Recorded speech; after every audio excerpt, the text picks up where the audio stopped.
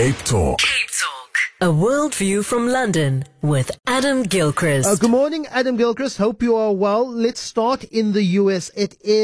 Morning. It is a lawful judicial execution which has been condemned. It's the death by nitrogen oxide for a convicted killer in the United States. Yes, essentially suffocated to death. So this guy, Kenneth Smith, convicted 35 years ago of murder.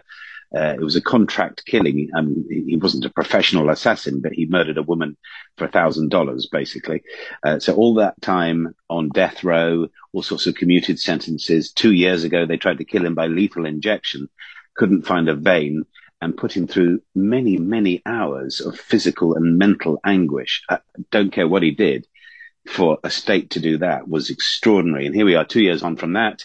As you say, death by nitrogen gas. Essentially, they put a mask over him and fed him nitrogen to breathe, starving him of oxygen. And over a period of up to 4 minutes, he suffocated to death. So an unusual punishment, as some are calling it, a cruel punishment, thought to be, certainly the first in America, thought to be possibly the first such execution in the world. And opponents say, hang on, this is unnecessary suffering. A leak could have harmed people in the same room.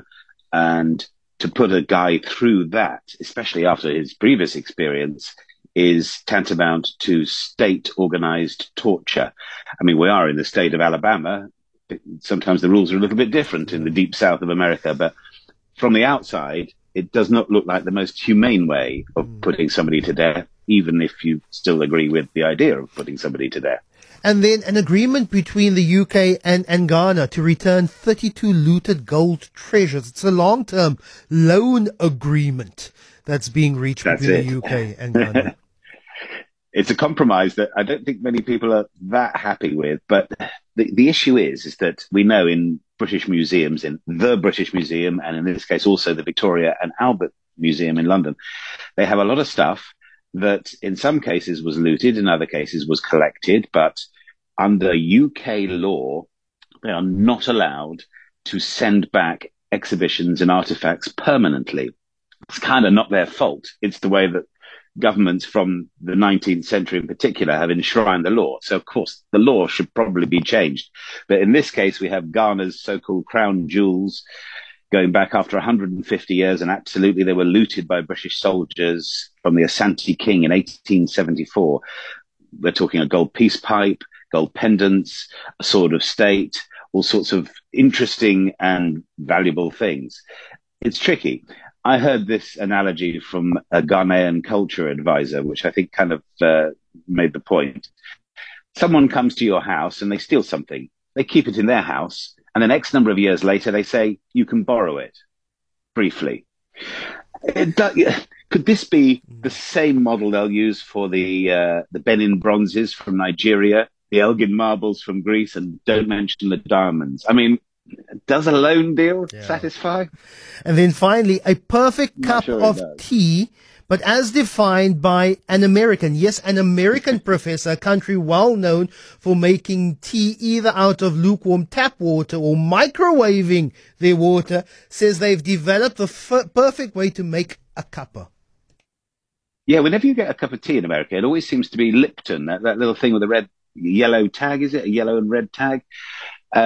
Which is okay, but you don't think of Americans as being great tea connoisseurs, shall we say. So the fact that Professor Michel Frankel's research concludes that the perfect cuppa should have a pinch of salt in it. A pinch of salt in your tea. Now, I get the idea, just she's saying it's a blocker to the receptor that can make tea taste bitter, particularly if you've got older tea, stewed tea, because after a pinch of salt in your porridge, a pinch of salt in all kinds of dishes, in all kinds of cooking, does enhance flavor without actually tasting salty. She may have a point, but come on. America went to the War of Independence over a boatload of tea in Boston Harbor that they chucked into the salt water. I mean, maybe that was where the recipe came from. But do you know what, Professor Frankel? I'm defying you right now. A cup of tea without salt. The proper way. Cheers. a tradition steeped in history. Salon and farewell, Adam Gilchrist. I'll chat to you on Monday.